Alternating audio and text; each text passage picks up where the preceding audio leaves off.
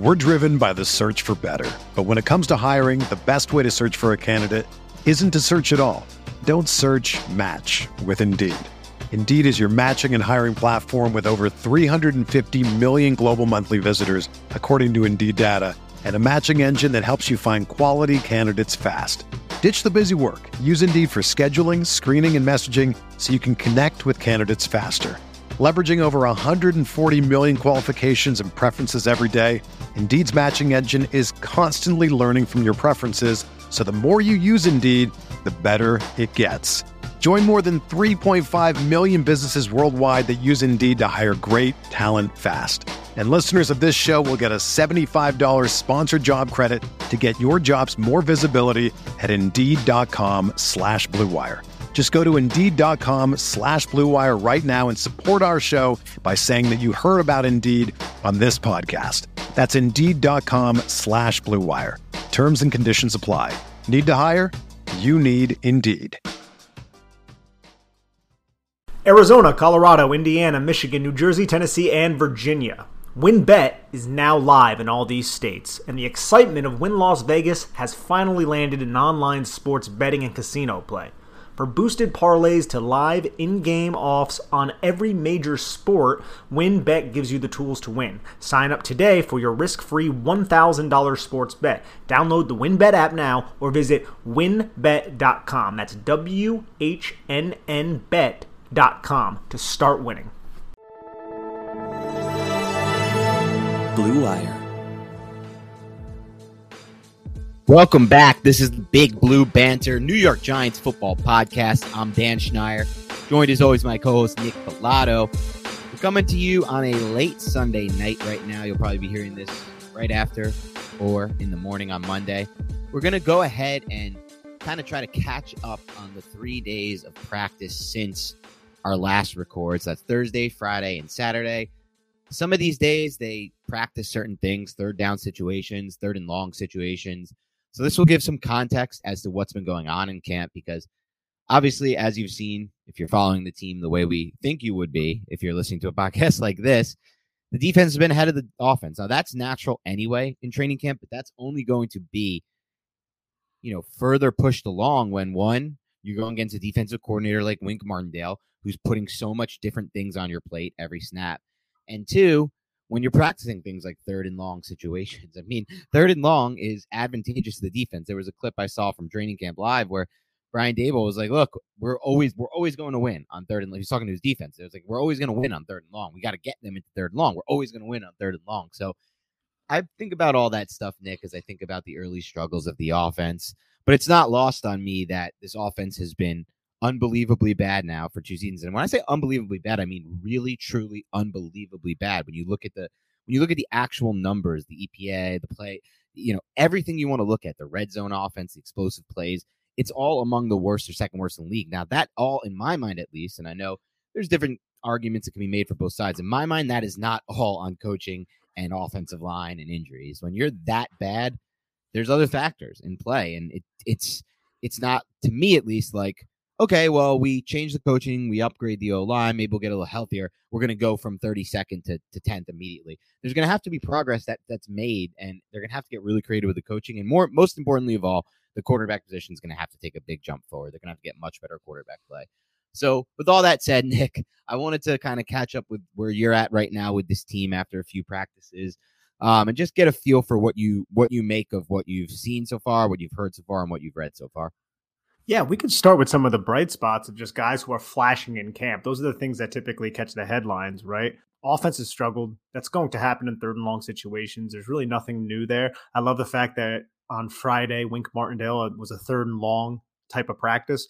Wink Martindale was just bringing the pressure, and the defense was winning. We saw Darnay Holmes get a pick 6 in that practice, and he's one of the people that I really wanted to start with here because we weren't 100% certain that he was going to make the roster. Now, we felt pretty strongly that he was because he's on a cheap contract, and we know there's a lot of upside there, and he was a former 5-star recruit, and that matters in the NFL. And we've seen him play up and down throughout his career. But I love the fact that, and we can start with this conversation with Darnay Holmes.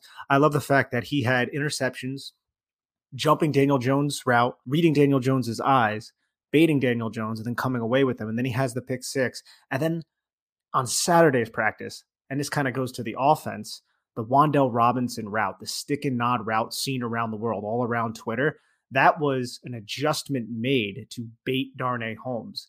And I love the fact that we saw that adjustment made from Brian Daboll, from Mike Kafka, and it was implemented the next day in practice to get a touchdown in the red zone. Every coaching staff adjusts, but it's just somewhat refreshing to see it happen this early on in this new regime during training camp frickin' practices. Yeah, without a doubt. And it's a great place to start because Darnay Holmes is a player who, in my mind, is taking really well to the new coaching. So I think just from the outside perspective looking in, I'd love to be there at practice, and maybe I will be. I've just talked to my old boss when I was on the NFL team over at CBS about getting me credentialed again, and we're both going to try to go to a training camp practice at some point or a few practices. Once I get credentialed, I can just apply for any day. Obviously, I don't really have many days off, but I do have Fridays, so hopefully some Fridays. But what I would love to ask is, look, are they coaching you any differently, the defensive backs? I'd love to ask, and specifically, I'd like to ask Darnay Holmes, because he was a player who, when I watched his college tape at UCLA, I got really excited for. I remember calling that pick as one of my favorite values, if not my favorite value in that class, because he played an aggressive style of cornerback. And I don't ultimately feel like the Patrick Graham style of defense was best for his skill set. And I think the Wink Martindale defense is evidenced by these first few training camp practices, and maybe how they're preaching and how they're teaching these guys to play defensive back is advantageous to his skill set because he's aggressive and he's proven that he can do things like bait the quarterback, like you went over so well. I mean, he's stacking interceptions day after day after day. That's big time stuff from any player. And Darnay Holmes is making the most out of his opportunity right now. And everyone came in thinking, oh, wow, this is Cordell Flott's job to lose. Well, that is not the case. And that's clearly not going to happen anytime soon if Darnay Holmes plays like this. And yet, at the same time, you see a coach, like you said, in Daboll adjust to this and say, look, they're playing this style of aggressive defense. We knew Wink was going to do this, and Darnay Holmes is really taking advantage of it in the first few days. Let's use, like you said, the little bit of bait. Let's give him a look that he thinks he can jump, and then we'll take advantage of that. And that was a great delivery by Jones. It's not a long throw, but he had to dart that behind onto the back shoulder to get it away from the inside coverage at the second level. He threw that at a really good velocity and in a really good spot, and obviously it was a good catch by Holmes as well. But I wonder what you think about the idea that Darnay Holmes could actually break out this much later into his career, because most people think, oh, a year 3 breakout is not that common. But I think maybe with this coaching staff and with this style of defense, this could be the breakout for Holmes. I think he needs to get better with his feet. I think he needs to get better with his hands. And it's just going to come down to confidence, trusting your eyes and trusting your technique. And it's hard to glean this, and I'm not overreacting just from the small amount of practice film that we've seen. And those 2 picks, that's awesome for him because you look at him and you're like, this guy probably has the inside track with Cordell Flott's weight into the starting lineup if he can, continue with these big splash plays in camp. But he's not perfect in camp either. Like, he did surrender the touchdown to Wan'Dale Robinson. I love that adjustment from the offense. And then he had that 1 rep against Richie James that we saw going around Twitter, which was just a fantastic rep by Richie James, where he left Darnay Holmes in the dust. Because if you just look at Darnay Holmes' feet, they get a little bit tight. It was an outside release from Richie James. He ends up riding the outside release, and he just kind of got a little bit over-eager, a little bit over-aggressive on that little shoulder shimmy that Richie James showed him, and then he kind of baited Darnay Holmes outside, and Richie James just went inside. Darnay Holmes ends up almost falling over on the play. I mean, that's not a great rep right there from Darnay Holmes, and I'm not going to sit here and overreact about it whatsoever, but it just goes to show you that there's still work with Darnay Holmes. So I don't want to put the cart before the horse and say that he's going to have a breakout type season, but I do believe that he has a place on this roster, and he'll probably get that first crack at that really important position of playing nickel in Wink Martindale's defense. Yeah, and I just want to clarify, when I say breakout, I don't mean breakout into like one of the top corners in the NFL. I think he's very limited by his size constraints and a few other traits that he doesn't have that would lead me to believe he can be that. But breakout for what his role will be, and just I should just say maximization of what he can be within this specific system. I think this system will definitely maximize whatever that is that Darnay Holmes is, and I think it's showing early, and I like to see that as well. Sticking on the defense a little bit, this is something I actually got a little bit of inside information on, and then it kind of blew up. Like early in the morning, and I think it was the day this article came out, which kind of expanded on it. My cousin, shout out cousin Ari and Uncle Steve, two big time listeners of the Big Blue Banter podcast. So shout out to them both. My cousin, who was at practice the day before, was like, my main takeaway from practice is this: Xavier McKinney is the quarterback of the defense. He gets them set up for every play. He gets them lined up for every play. He's the first guy in every single drill. He's like, trust me, this is the dude.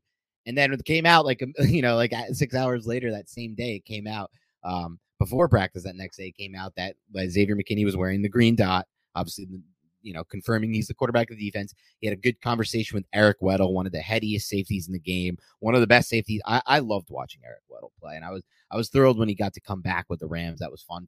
I'm just a huge fan of his throughout his career. And what better person to play for than somebody like Eric Weddle, who was a Pro Bowler every single season in that Ravens defense, wearing the green dot, playing the role that Xavier McKinney is now going to play with the Giants in this same Wink Martindale defense. And he picked his brain, and he got to know probably things that are going to help him operate in this role and get caught up to speed faster and not have miscommunications, or as many, I should say. There'll still be probably some, but as many miscommunications in the early going. So I'm thrilled about this news.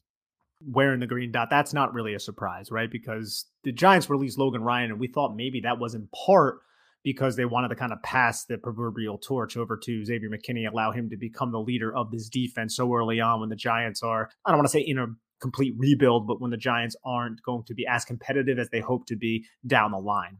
So that's not surprising to me, especially with Blake Martinez, coming back from injury and kind of getting ingratiated back into the defense. But I have such a high expectation and hope for Xavier McKinney, and I think he can kill this role. I love the fact, like you said, he's talking to Eric Weddle. He's just always in position, and I think him running this defense at such a young age is going to be great for his development and for his confidence. And I'm just looking forward to the marriage between Xavier McKinney as the signal caller of a Wink Martindale freaking aggressive defense.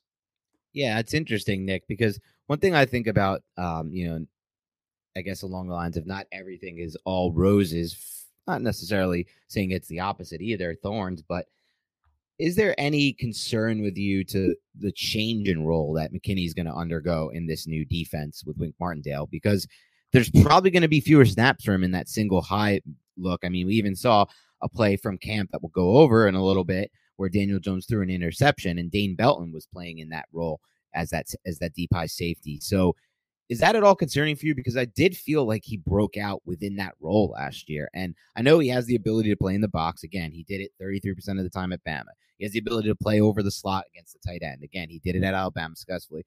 But I really felt like he was at his best when he was in the deep half. When he was in the single high, but I mean, did you look at the Hunter Renfrow interception? That wasn't him in the single high. He was covering like Tyreek Hill down the field sometimes. Patrick Graham was still doing some unique things with Xavier McKinney. It just wasn't, I feel like, as extensive as what he's going to do with Wink Martindale. So it comes down to, do you think he can execute those assignments? I think he can, and I'm excited to see it. I mean, I guess there's a little bit of trepidation because he is such a young player. He's not overly experienced because he missed most of his rookie season due to a foot injury. So there's a little bit of trepidation there. He still has to prove it at a consistent level, but I'm very hopeful for it, and I'm confident in Xavier McKinney becoming that true leader of this defense. No, I think he can definitely become the leader of the defense, the green dot guy, play all these different roles. I'm not thinking it along those lines. Yeah. I'm just wondering if he's better off playing the deep half in this defense. In general, if we're better off, as in the Giants defense, having him back there rather than a Dane Belton type or something like that. But time will tell in that regard, because I think if it ultimately comes down to, look, the Giants corners are not playing at a high level, and Dane Belton or whoever ends up playing in the deep half enough times or at a decent percentage is giving up plays or in the wrong position, I'm sure Wink Martindale will revert back to doing a lot of the same things that Graham did, or even just not even that, just utilizing McKinney in that way, in a different way, like kind of as that deep half safety valve. So we'll see what happens there. I liked him back there as the ball hawk, but again, I do, like you said, have confidence that he can operate in all these roles. And you know what? It might ultimately be valuable to get him matched up with some of these tight ends that have been mismatches in the past, or just get him around the box to make plays on, design screens and design quick stuff the Giants might not be ready for. Just get another heady guy around the line of scrimmage to kind of make those plays. We're driven by the search for better. But when it comes to hiring, the best way to search for a candidate isn't to search at all. Don't search, match with Indeed. Indeed is your matching and hiring platform with over 350 million global monthly visitors, according to Indeed data, and a matching engine that helps you find quality candidates fast. Ditch the busy work. Use Indeed for scheduling, screening, and messaging so you can connect with candidates faster. Leveraging over 140 million qualifications and preferences every day, Indeed's matching engine is constantly learning from your preferences, so the more you use Indeed, the better it gets. Join more than 3.5 million businesses worldwide that use Indeed to hire great talent fast. And listeners of this show will get a $75 sponsored job credit to get your jobs more visibility at Indeed.com/Blue Wire. Just go to Indeed.com/Blue Wire right now and support our show by saying that you heard about Indeed on this podcast. That's Indeed.com/Blue Wire. Terms and conditions apply. Need to hire? You need Indeed. And he's excited about it, too, if you listen to Schmelke's podcast. And just blitzing, being around the box, being able to play man coverage on tight ends, wearing a ton of hats. And, of course, it's going to keep the offense on their toes because it's less predictable than, say, even a Patrick Graham defense. And he's a coordinator that I love. But a lot of people talk about Wink Martindale and how that's the most difficult defensive coordinator they have to prepare for. And hopefully we could start to see that. Just the secondary needs to hold up. And we all know that's the biggest bugaboo that can hold that back. Yeah, without a doubt. And that's a good point, Nick, because if he himself is excited about the changes in the role, then that's probably good enough for me. Am I a little scared about having a Dane Belton back there at times? Sure. I'll be honest. Yes, I am. But so far, so good. Belton made a really good play on a ball in practice. We'll talk about that in a bit. Let's talk about some more of the overarching things first, though. I want to talk about this whole idea of the defense being so far ahead of the offense so far, the offense, quote unquote, struggling in practice. All of that led to after the third day of practice, Giants beat reporter, and I you can't see it on a podcast form, but I am using air quotations when I describe him as a beat reporter. But Giants beat reporter Pat Leonard of the Daily News put out an article right after that third practice, like, oh my God, enough is enough. Daniel Jones is playing so bad. The Giants have to move on. The Giants are going to have to make the move to Tyrod Taylor. And look, trust me when I tell you this, because we've had this conversation before, Nick, and I know I'm a little bit I'm definitely in a different box than you. I don't personally believe Daniel Jones is a lock, head on, definitely a better option for the Giants than Tyrod Taylor. To me, Daniel Jones is slow with his eyes. It's incredibly slow with his eyes.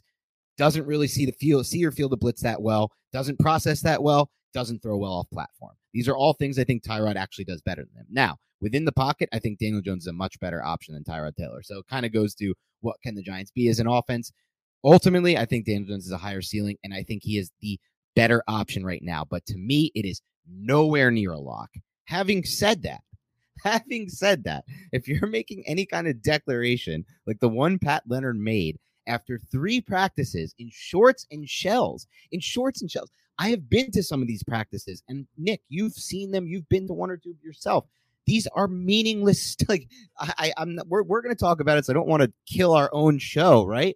But these are not very meaningful practices. These are borderline installation days before the pads the pads come on. I mean, look, it's good to get the reps in. It's good to make the throws, but these guys are going at half speed. The offensive line, defensive line combinations are basically negated and almost meaningless. And half the time, the throws that are made would have either been sacks or they would have been different throws because they would have been impacted by the pass rusher and the inability to step into the throw or to throw from that clean platform or that balanced space. So everything that you're saying about the offense, these declarations that Pat Leonard is making are awful because they're just not they're not based in anything that has any kind of meaning. You cannot make declarations about the offense, the defense, the quarterback, anything after 3 practices. So it's just crazy to see, in my mind, that happen. And then he went on and kind of pushed that narrative to Brian Daboll. And I actually thought Brian Daboll had an amazing answer for Pat Leonard when he asked him about this. How much tolerance do you have for inefficiency or lack of production on offense? Like, at what point of the preseason do you go from it's okay to make mistakes to this needs to look better than this? In what regard, Pat? Like completing passes, like keeping guys blocked. 36 to 9, or like a full, like first down, second down, or just a game, or well, I have 3 practices to base it off of, but just completing passes, succeeding. Went over a lot of 3rd and long situations, right? We did a lot of situational football right now, and he talked about all the different reasons why the results have been the way they are. And look, everyone has heard coaches pay lip service. We've heard Joe Judge do it. We've heard all the other coaches that have failed before. And it's easy to buy into it at the time, but it doesn't always prove true. But this one feels different to me because this is not week 10 of the regular season where the offense is still in the mud, just struggling to get anywhere. And we keep hearing the same old thing about why, the excuses for why. This is the third or fourth practice of training camp in a newly installed offense with some new pieces, and not only some new pieces, more importantly, against the defense that's brand new as well, but also putting on the pressure day in and day out.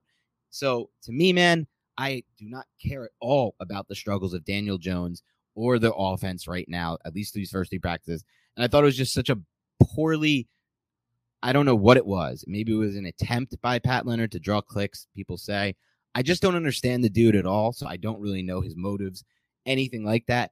But I just feel like if you're making declarations, again, about a quarterback 3 days into practice of training camp, you're just out of your mind. This is all I can say, Nick. Yeah, well, I mean, it makes for a good story, and Daniel Jones isn't on the most sturdy ground, I guess you could say. I think that he is, has the pretty clear track to the starting job, but you're right. If he really fell on his face, Tyrod Taylor is sitting there, and that's probably more competition than he's had his entire career other than his rookie season with Eli Manning. So that's, I guess, one way you can look at it, but this is a guy who's writing an article, and it's going to get big headlines here. But is it as bad as Deadspin running with a Wes Steinberg tweet, which is freaking hilarious? Yeah, I saw you put that. You love the Steinberg stuff. I'm not a huge Stein, bro.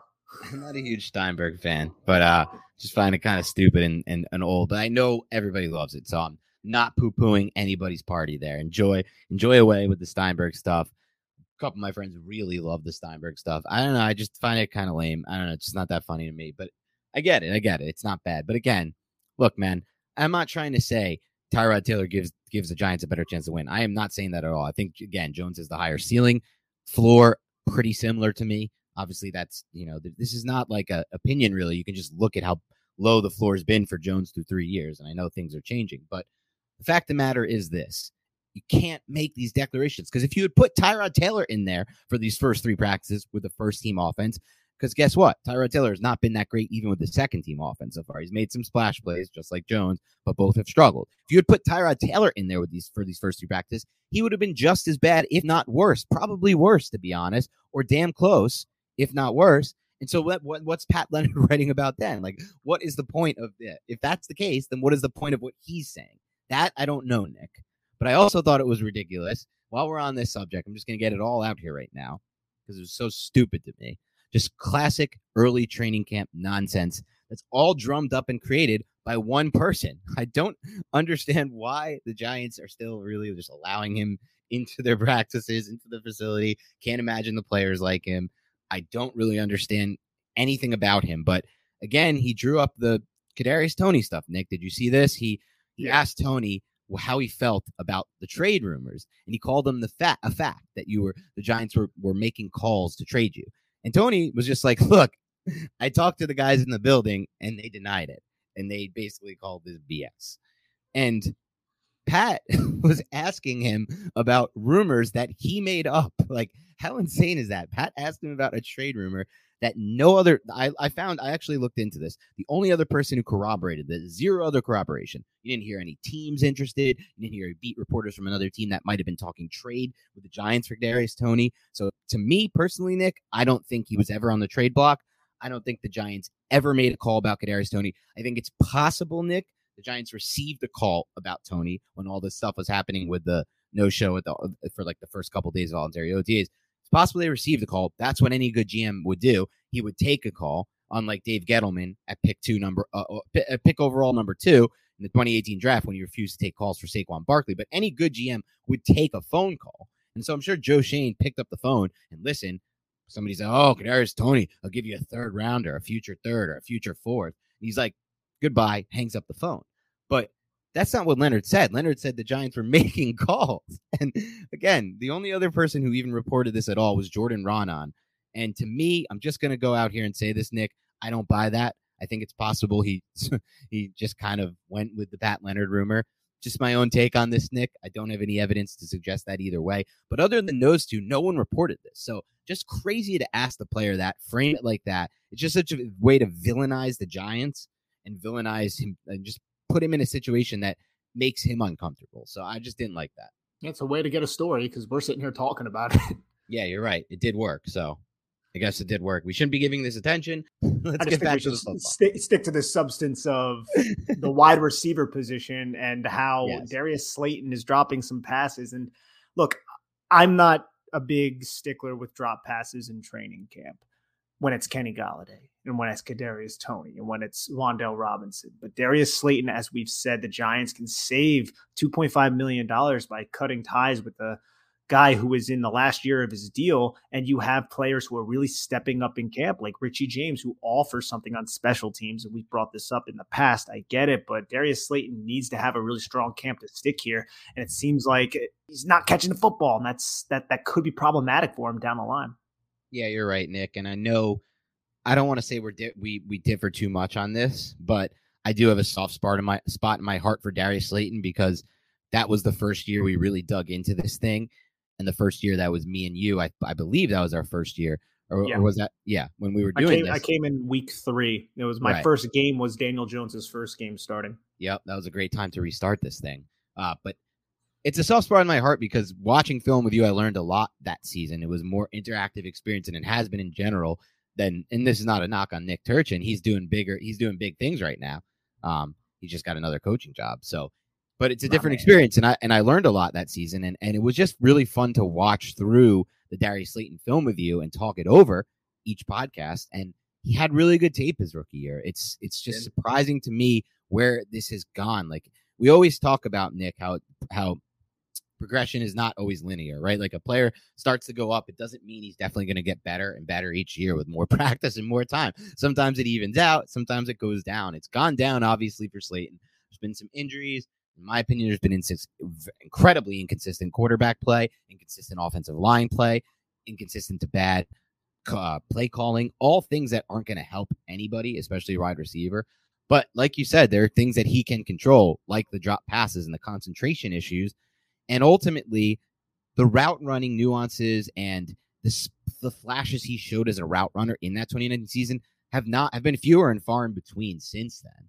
And so it's not like, look, we didn't love that Garrett system. We didn't love all the stick routes, the curls, but there were other opportunities and routes for Slayton to run. And even on those routes, he could have ran those routes better to create separation. And all the numbers show that he didn't do a good job of creating separation. So unfortunately, I do still have that soft spot in my heart. And I do think he benefits from having that rapport with Daniel Jones. If push came to shove, right, Nick? Like if Golladay gets hurt again, if Toney gets hurt again, if Shepard gets hurt again, I would personally rather have him on the field than a David Sills or Richie James. I just think the rapport with Jones gives him a better opportunity of the Giants actually moving the ball on offense. But you're right. If things continue to go poorly for him in camp, it's a new coaching staff that does not have previous ties to him, and he doesn't really impact the game on special teams. So I can see the case that he would be cut. And he might get cut, too, especially if Richie James keeps balling out like he apparently is. I mean, some of the clips that you see, it looks like he's moving incredibly well. And it's funny, too, because Richie James has a similar type of build, similar type of playing style to somebody like a Kadarius Toney, just like a smaller type of shiftier receiver like a Wan'Dale Robinson. But I don't want to just say they're all the same because they all are very unique. And the way Wan'Dale Robinson is being used, man, over the middle of the field on post, he's being used deep. He's being used on bubble screens. He seems to be used in the backfield sometimes. Same with Richie James, same with Kadarius Toney sometimes. Then you have Saquon Barkley out on the boundary. It doesn't matter what your position is, it seems like, in Brian Daboll, Mike Kafka's offense. You're probably going to align in a variety of different spots. And I think that's just maybe another way to try to establish mismatches. It should be fun to watch when the season rolls around and the Giants play Tennessee. Yeah, you're right. And let's talk about some more specific players and plays from these practices that stood out. Obviously, Thursday was that third down focused practice. Friday was a third and long focused practice, and Saturday a little bit more of a walkthrough. But let's talk about Wan'Dale Robinson right now because we discussed him a little bit at the top of the show, but it's impossible to not be excited about right now about Wan'Dale Robinson because one, he's getting more first team reps than we ever expected at this stage of it, I think. We can all agree on that. Two, he's being used in all of the ways we want. I saw a clip that Justin Pennick put up the other day where he was used in orbit motion, which I freaking love to see. He made that big catch in the red zone where he was kind of in the slot there.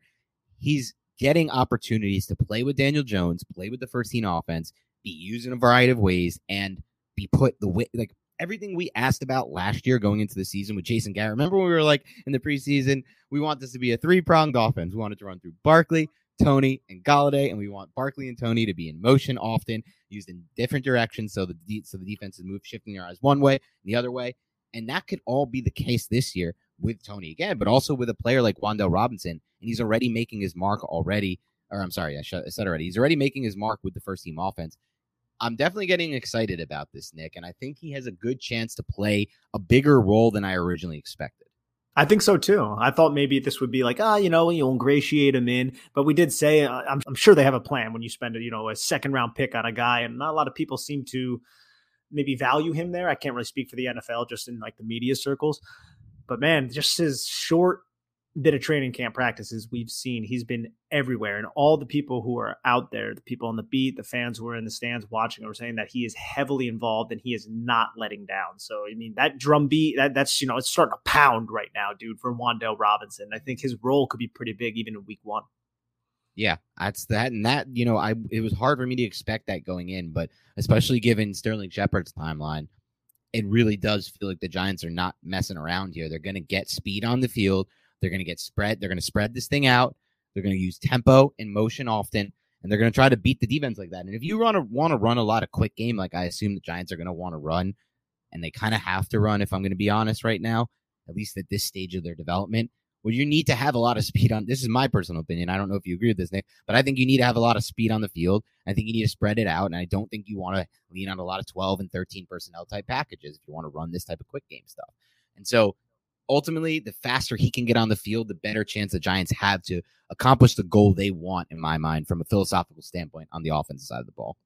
And you need guys who can win at the line of scrimmage with their releases. You need guys who can get open and create separation like that. It's called quick game for a reason. That ball needs to come out of your hand once you hit that back foot. Once you read things, you have predetermined reads pre-snap. If it's what it is pre-snap to post-snap, fire the football, get it out of your hand.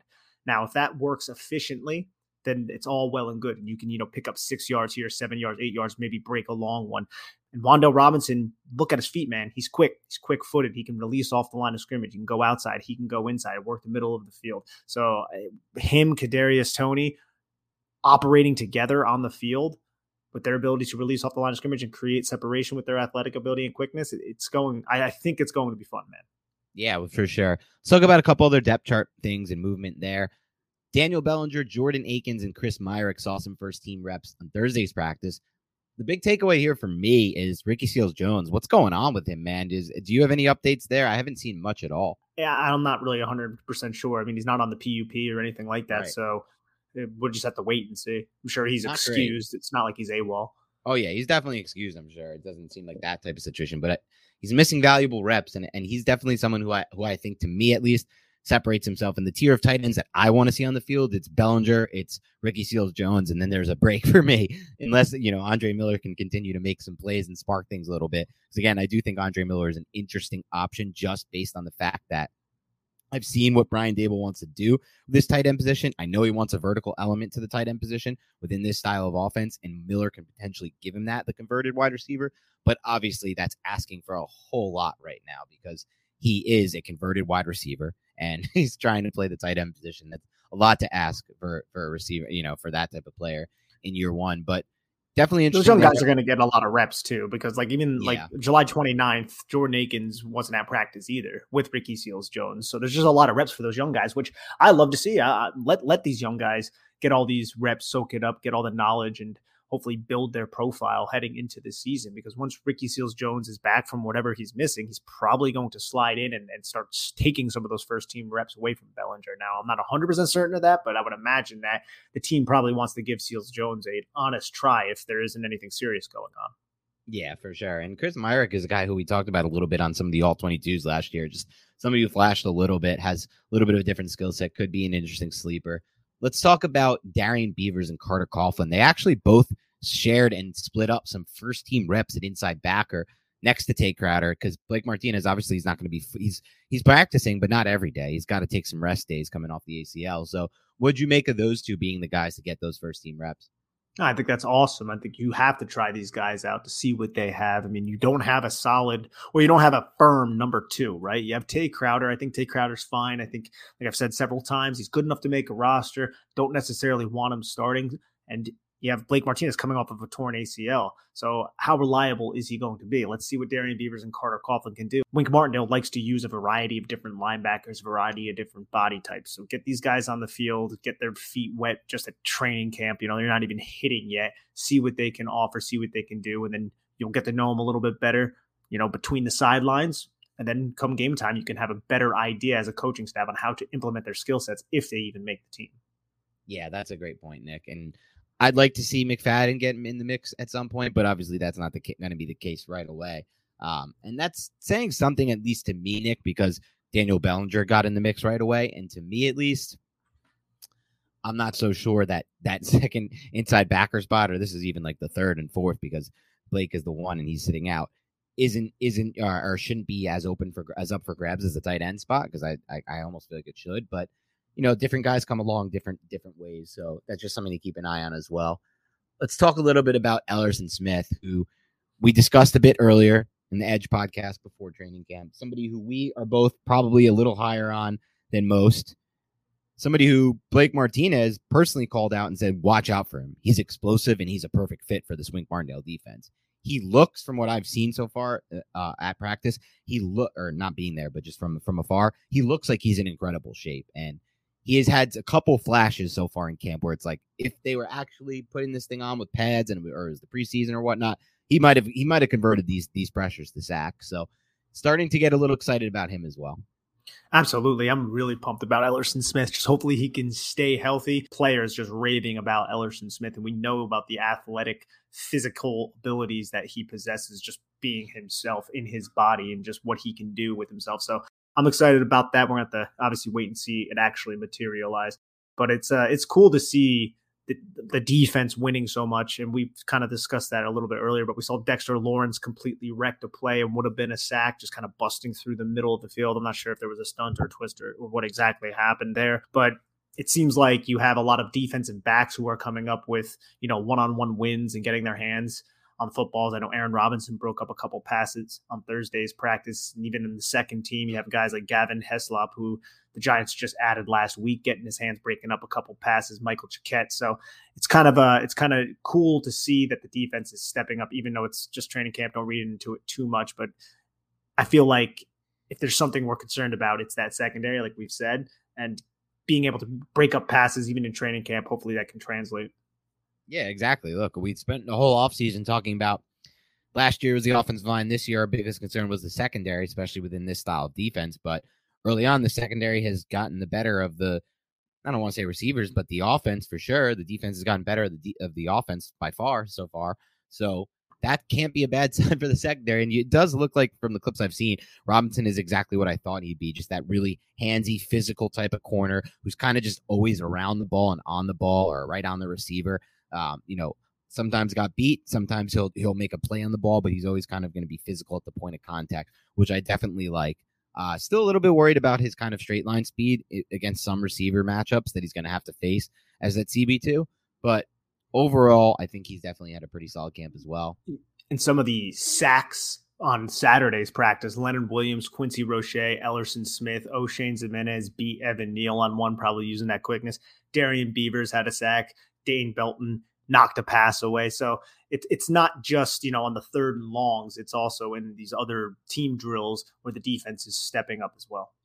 Yeah, for sure. And actually, O'Shane got around Evan Neal and Quincy Roche gave him a lot of trouble in practice, Evan Neal. So again, I don't want to make too much of the O-line, D-line type stuff right now, because it's just not, It's like these guys are just coached not to really make too much. Don't put yourself in a position to get injured, basically. So I don't want to make too much of that yet, but definitely something to call out for sure. I want to talk a little bit about some of the things we've been seeing with the offensive line, because that's what's most interesting to me from kind of the last two practices. And the first one being Jamil Douglas getting a lot of reps at center. So we've seen Feliciano need like a medical day, they called it. Nothing serious, but at the same time, he wasn't practicing. And instead of kind of, opting to play someone who we might have expected going in. They're using Jamil Douglas at center. Ezeudu then got to play guard. The next day they kind of switched it around a little bit. They had a little bit of Shane Lemieux at times at center and Ezeudu at guard, and then mix of kind of those three, Ezeudu, Douglas, Shane Lemieux, for those two spots, with the exception of Ezeudu not playing center. What do you make of that mix right there? What did you think of those combinations? I know at times even Shane Lemieux at center got the best at times of Dexter Lawrence, from what I'm hearing. What do you think about these three players playing that position, and where do you think this is kind of shaking out right now for the Giants interior? Because I will say this, Nick, as I look forward to the season, we talk about, the secondary is our biggest concern. We're both believers that the offensive line is going to be much improved. But to me, if you're going to ask me, if we look at this thing in week 6 and we're like, crap, it's still the same old Giants line for the most part. We're not playing well. To me, it will be because of the interior. So what do you make of what's going on there now? I make that the Giants aren't confident in that second center spot, and maybe not even fully confident in the first center spot. Now, it's kind of hard to read into that because Feliciano wasn't at that one practice. But when you're trying to plug in Jamil Douglas, you gave Ben Bredeson third team snaps. I believe that was on a Wednesday, if I'm not mistaken. Jamil Douglas, it seems like he's not getting the ball up when he snaps sometimes. I've seen a couple of people that are on the beat out there saying that the snaps were low. He got beat really bad by Leonard Williams. That's going to happen sometimes. But if I had to say anything, I think it's just they're not fully confident on what they're doing at that center spot, and they kind of want to rotate and figure it out now in training camp instead of going into, the third preseason game and still not knowing why. And that's why you want to give Shane Lemieux a try. You want to see what Josh Ezeudu is going to do at guard and just kind of move these bodies around and figure out who your best 5 are so you can put them out there. Yeah, I think that's a great point, Nick, and I'm going to keep an eye on this as well. I will say this. I've adjusted my expectations for sure for the depth chart coming into this thing, thinking Ben Bredeson might play in the mix. Even at times we talked about Max Garcia maybe getting in the mix. I think those guys are falling further behind. And Jamil Douglas is somebody who's really risen up the depth chart fast in training camp, and somebody we're now definitely keeping an eye on. And I love to see Josh Ezeudu get some first team reps already, because for me, ceiling is always going to be Ezeudu on this line is going to be the highest ceiling for this Giants offense. I don't know where that will be if Shane Lemieux is playing well. But look, if Shane Lemieux continues to get some reps at center, I ultimately think that maybe the highest upside version of this line is Andrew Thomas at left tackle, Josh Ezeudu at left guard, Shane Lemieux at center. Why not, if he can pick it up fast? Right guard Glowinski, right tackle Evan Neal, because to me, Feliciano is a stopgap at best, and just ultimately someone I'm okay. I don't see a ceiling with somebody like Feliciano. Wouldn't be the first long-haired Giant to pick up center very quickly. There you go. Let's talk about a few other things here. Let's talk about what we've seen from a little bit of the offense here. I want to get into Kenny Golladay, who, in my opinion, what I'm love to see so far about Golladay, and I know there's been a lot of negativity surrounding Golladay because he's dropped a few passes, but what I love to see is he's being utilized in ways that he can win. He's being utilized a lot in intermediate and deep half of the field so far, as well as in the red zone. We all saw the play where Dory Jackson made a really nice play on the ball on a red zone target to Golladay, broke it up. But ultimately, I've seen a lot of deep crossers for Golladay. Some of what we said, like the deep digs, the things that the throw that Daniel Jones, in my opinion, throws best besides his deep ball. And ultimately, in my mind, it actually might be on a per throw basis, a better throw than his deep ball. Because if you think about it, everyone talks about how good Daniel Jones' deep ball is. It is very good a lot of the time, but there are some definite examples on film of bad deep balls. If you don't think that, just go back and find yourself a way to watch some more film, because especially in inclement weather games, he's thrown some bad balls deep. But that deep dig, man, he fires that thing right over the top, right in the middle of that 10 to 15 yard intermediate range. And that's a great way to utilize Kenny Golladay right now. I ultimately don't know how many one-on-one opportunities he's going to get downfield. He'll get some, and hopefully the Jones will throw them, and hopefully they'll cash in on them. And I'd love to see more of the back shoulder type stuff in that intermediate range on the outside, outside the hash and the outside shoulder. But the easy money is those deep ends and those deep crossers from Golladay. So definitely like to see that early in camp. Oh, yeah, absolutely. And that's how they're going to use him. This is smart coaching staff. You want to try to get him those looks over the middle of the field. Hopefully you can use Kadarius Toney and Wan'Dale Robinson to suck coverage away from him. It seems like the route combinations that this staff is going to utilize will try to maximize Daniel Jones' ability to find windows to throw through, depending on if it's zone or if it's man coverage. So that's how I would imagine he would be used. It's interesting though, man, with with seeing Kenny Golladay against Adoree Jackson, two guys who the Giants signed in 2021, and now those are the top dogs at their positions. Even though, I mean, I think Kadarius Toney is going to be the number one threat, not named Saquon Barkley on this offense, not Kenny Golladay. But you still, for whatever reason, we seem to consider Kenny Golladay wide receiver one on this team. Yeah, I think when healthy, Kadarius Toney will actually be the number one weapon over Barkley. I need to see more from Barkley to see if he can regain his explosion that he had at his rookie season. I'm not saying he can't, but there's been a lot of lower body injuries there. And ultimately, he's not really a smart runner, and he's not a great processor, and he's not really a great running back between the tackles. He's a great weapon, but Kadarius Toney to me is in some ways an even better weapon. Now, that's not to say he's a better weapon than prime Barkley. 2018 version of Barkley was very explosive. So if you can get back to that, I agree with you on that. But ultimately, I'm definitely in the camp of thinking Kadarius Toney will be a better weapon and a harder player to defend against and game plan against for the opposing defenses than Kenny Golladay. I've gone back and forth on Golladay, Nick. I was a big supporter of him back in December. But ultimately, as I thought back on some of the film I watched and I looked back at some of the notes I had just before our All-22s, and then after I heard from the doctor who, from somebody who worked in the hospital who did the surgery on him, who said, look, that hip is never going to be the same. And I thought about what I saw last year. I'm in the camp of I need to be proven on Golladay. For Toney, for me, I don't need to be proven anything right now. I think this dude, as long as he's healthy, is that dude. Like for him, it's just health. That's it for Toney. There's no concern. But and it's a little different than the health situation for Golladay. I know it sounds a little, I guess, conflicting there, Nick, but they're different kind of injuries, right? Galladay's an older player. And a hip injury, man, that's a big one. Like when you get hip surgery, that changes your whole frame. That's not a great surgery in my mind to come back from. And Toney just has some, nagging injuries. He hasn't had anything crazy there. So that's kind of my take on those two. I'm just hoping to get whatever they can out of Golladay. Same here. And I'm hoping that he can hopefully live up to that contract, right? But I don't think that's the case. But just score a touchdown. It's just a complimentary piece, that'll be fine. Yeah, just score a touchdown, win in the red zone, win on third downs, win your one-on-one matchups, win back shoulder. Like, just do that. You don't have to be the focal point of this offense with a healthy Saquon Barkley, healthy Wan'Dale Robinson, and a healthy Kadarius Toney. Knocking on wood, let's hope it stays that way. And it's interesting because they've actually looked at some studies that just show kind of like there's been a narrative that I've been hearing just listening to some fantasy football stuff that Matthew Stafford is kind of a kingmaker at the wide receiver position. And it's not really a bad take. Like if you look at some of the players he's played with, Calvin Johnson, Marvin Jones, right? Marvin freaking Jones, Kenny Golladay, now Cooper Kupp. He goes to Kupp, and Kupp goes from a pretty damn good slot receiver with Jared Goff to a receiver who can win all three levels of the field, 2,000 yards, 160 catches, 145 catches, whatever it was. So there is some there is something to be made of Matthew Stafford as a kingmaker at that wide receiver position. I hope that's not what happened with Golladay again. We both liked the film we saw at Detroit, but I wonder, thinking even back to that, if some of that was just part of the hype of that whole offseason. I hope that's not the case. But again, hopefully you can just kind of be that complementary piece to an offense that's getting Toney, Barkley, and Wan'Dale involved on a lot of the quick hitting stuff.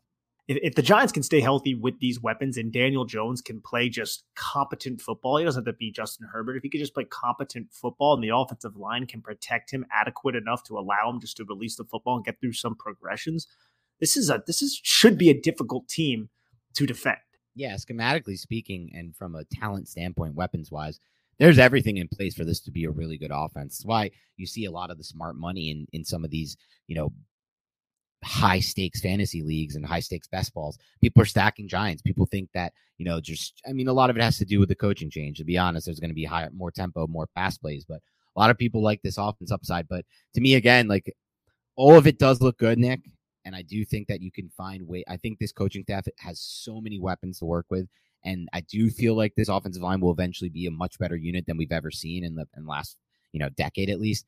But unfortunately, I just from watching football, in my opinion, of evaluating the game, Nick, I do really feel like 80% of it is on the quarterback, and that remains to be seen for me if he's ready to get all that in motion and to really utilize all those guys and to see it and to get the ball where it needs to be when those guys are in the spot they need to be to create yak. Like it just so much of it to me is on that quarterback position, and that again, so we'll see what happens there. It's definitely on the quarterback position. And one thing about the offensive line, which is unfortunate because it would be so much easier to field a good football team if it wasn't so much on the quarterback. But yeah, go on. Yeah, that's why they get paid the big bucks. But if there's one thing on the offensive line, and I'm really excited about the offensive line, it's a massive upgrade.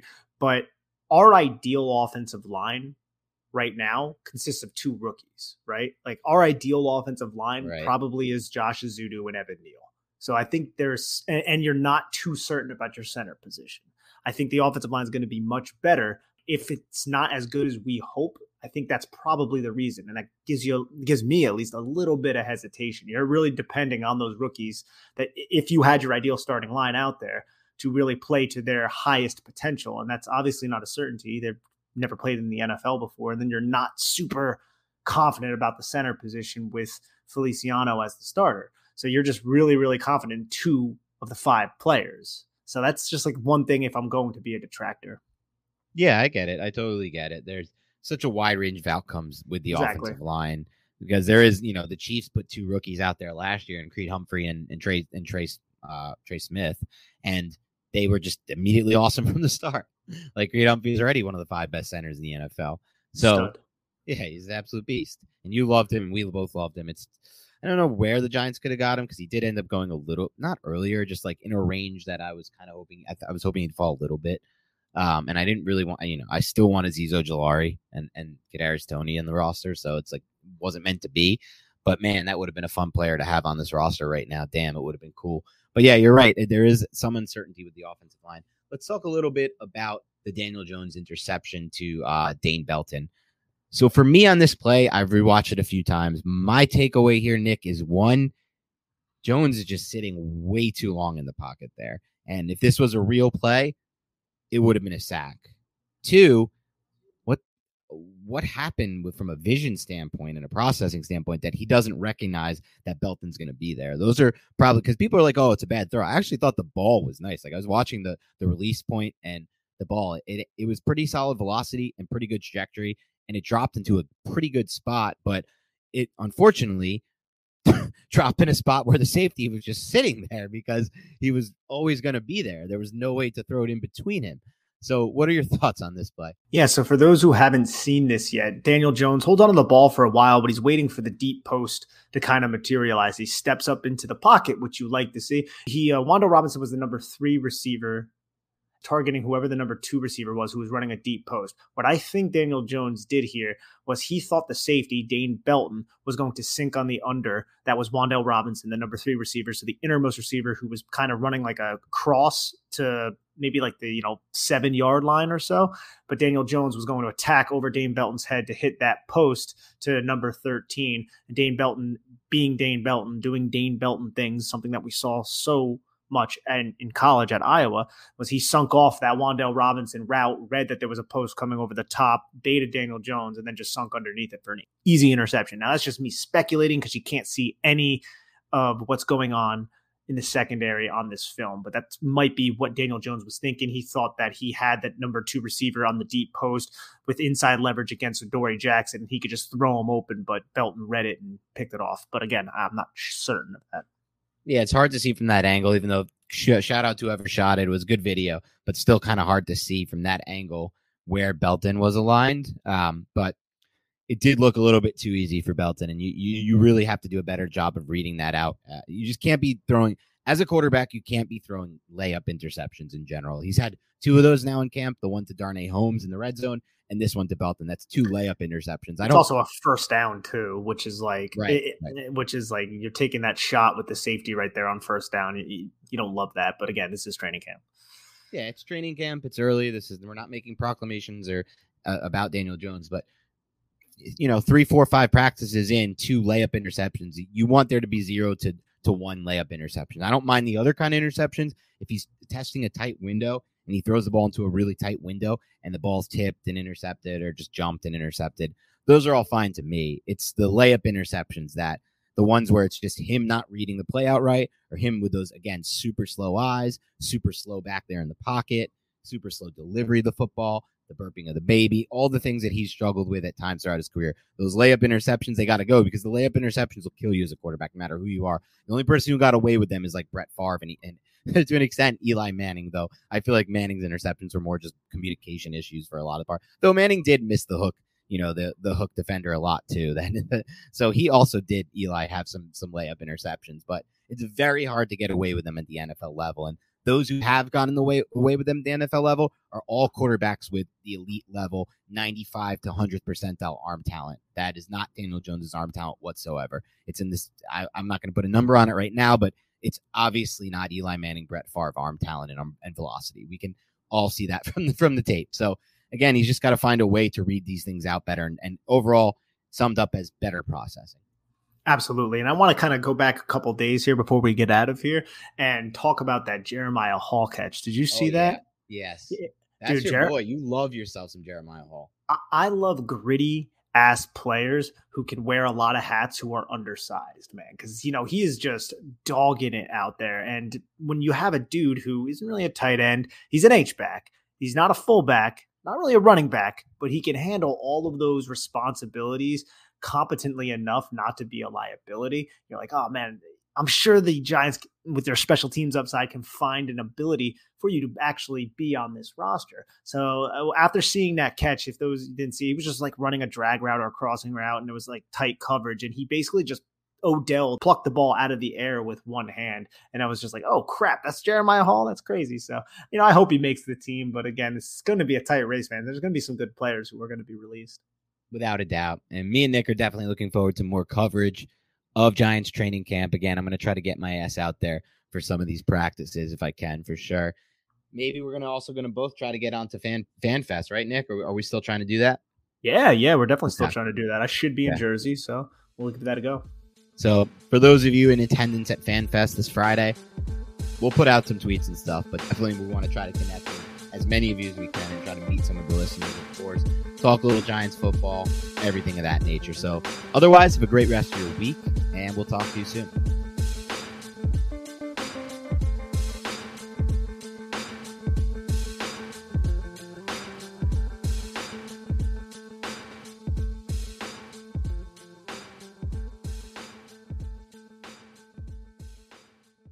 Everyone is talking about magnesium. It's all you hear about. But why? What do we know about magnesium? Well, magnesium is the number one mineral that 75% of Americans are deficient in. If you are a woman over 35, magnesium will help you rediscover balance, energy, and vitality. Magnesium supports more than 300 enzymatic reactions in your body, including those involved in hormonal balance.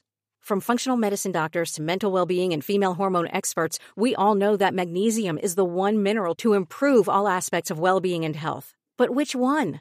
Magnesium Breakthrough from Bioptimizers, the trusted choice recommended by leading experts with 7 best-absorbed forms of magnesium to ensure your body receives the support it needs for overall well-being. Go to bioptimizers.com/balance today and use code BALANCE10 for 10% off. Support your journey to wellness at bioptimizers.com/balance. Magnesium Breakthrough from Bioptimizers, your foundation to optimal health and vitality.